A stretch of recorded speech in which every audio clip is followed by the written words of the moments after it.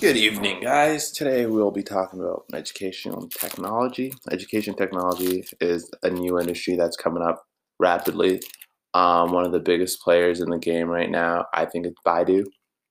You should just look into it. It's really good.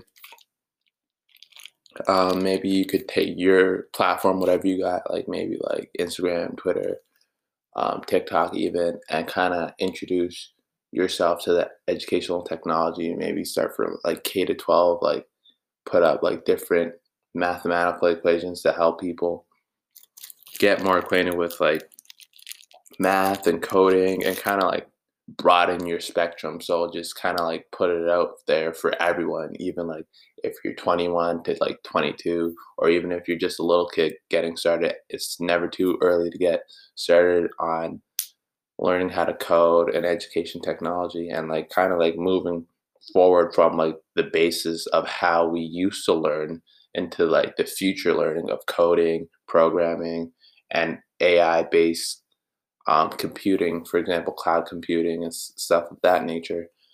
I feel like the more information we can get out there as a collective, the better off we can all be, because like things are changing and they're never going to go back to the way they were.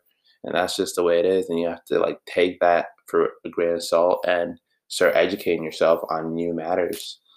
And yeah.